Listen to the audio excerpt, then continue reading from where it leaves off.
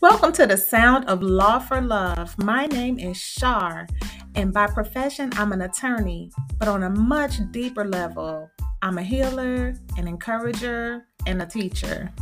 And here we talk about it all. We talk about family and breakup and conflict and all of the unseen forces that affect the way we do all of that each and every day.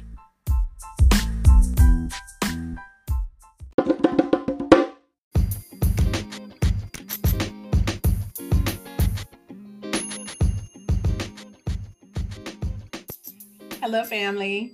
One of the biggest threats to the agreements that we enter into with other people is the fact that many of us enter into agreements with other people, expecting other people to be honest with us when we first have not been honest with ourselves. Let's apply it to something as simple as going to the grocery store. You go to the grocery store and you have $20. That's all you have, $20.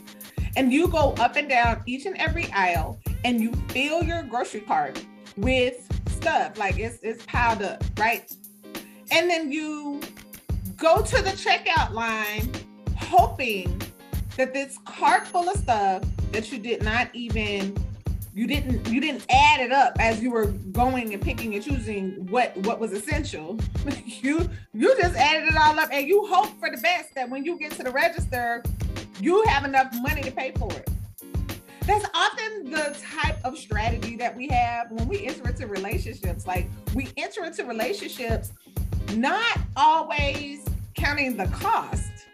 And that mathematical equation really, truly, honestly, desperately has to start with me. It has to start with me having an entire conversation with myself. And the most important conversation when I have a staff meeting with myself is to tell me the truth. And so often we don't connect with ourselves in that way, so that when we are interacting and engaging with other people, we're bringing our entire self to the process. We're bringing our entire self to that conversation. We're bringing our entire self to that disagreement or that conflict.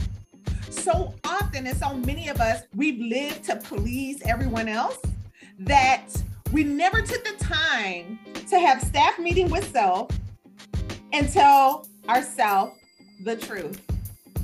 And a lot of the times when we're working with families here in our office, our main focus and our main goal is to get to the place where each side can have an honest conversation about what they can live with, what they cannot live with. To the degree that both sides have told themselves the truth, that's when you have a sustainable situation. The agreements between us begin to fall apart when we haven't taken the time to tell myself the truth.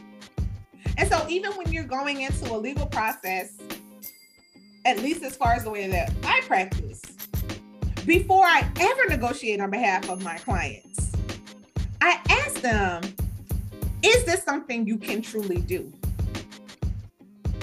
Is this something you can live with?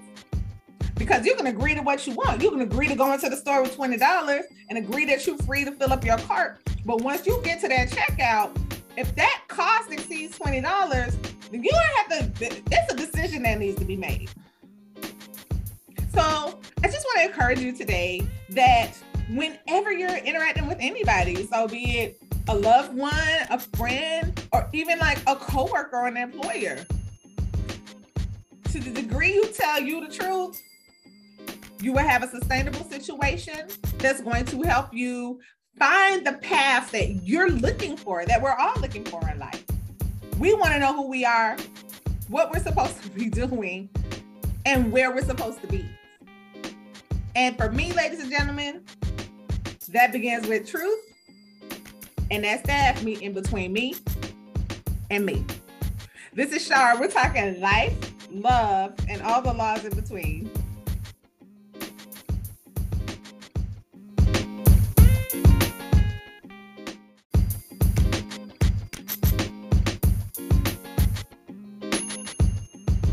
Hello, family. It has been a really, really long time, and I am so happy to be back this time we're branded a little different.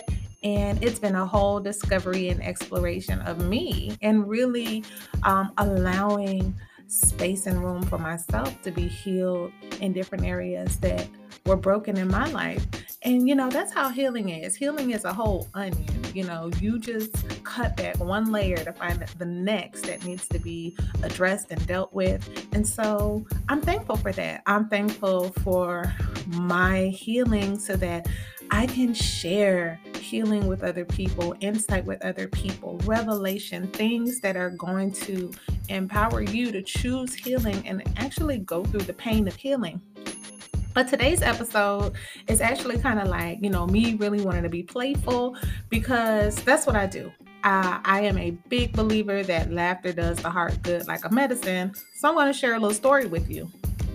Got a call from my aunt one day, and I don't talk to her that often, and she just kind of went on a rant. I mean, I wish I were exaggerating. 10 minutes straight of everything that went wrong in her day that day, and I just listened. And when she was finally done, I asked her, I said, Auntie, can I share with you some wisdom that I learned from my aunt? Now, I was actually talking to her about herself, but this is just how playful I am sometimes.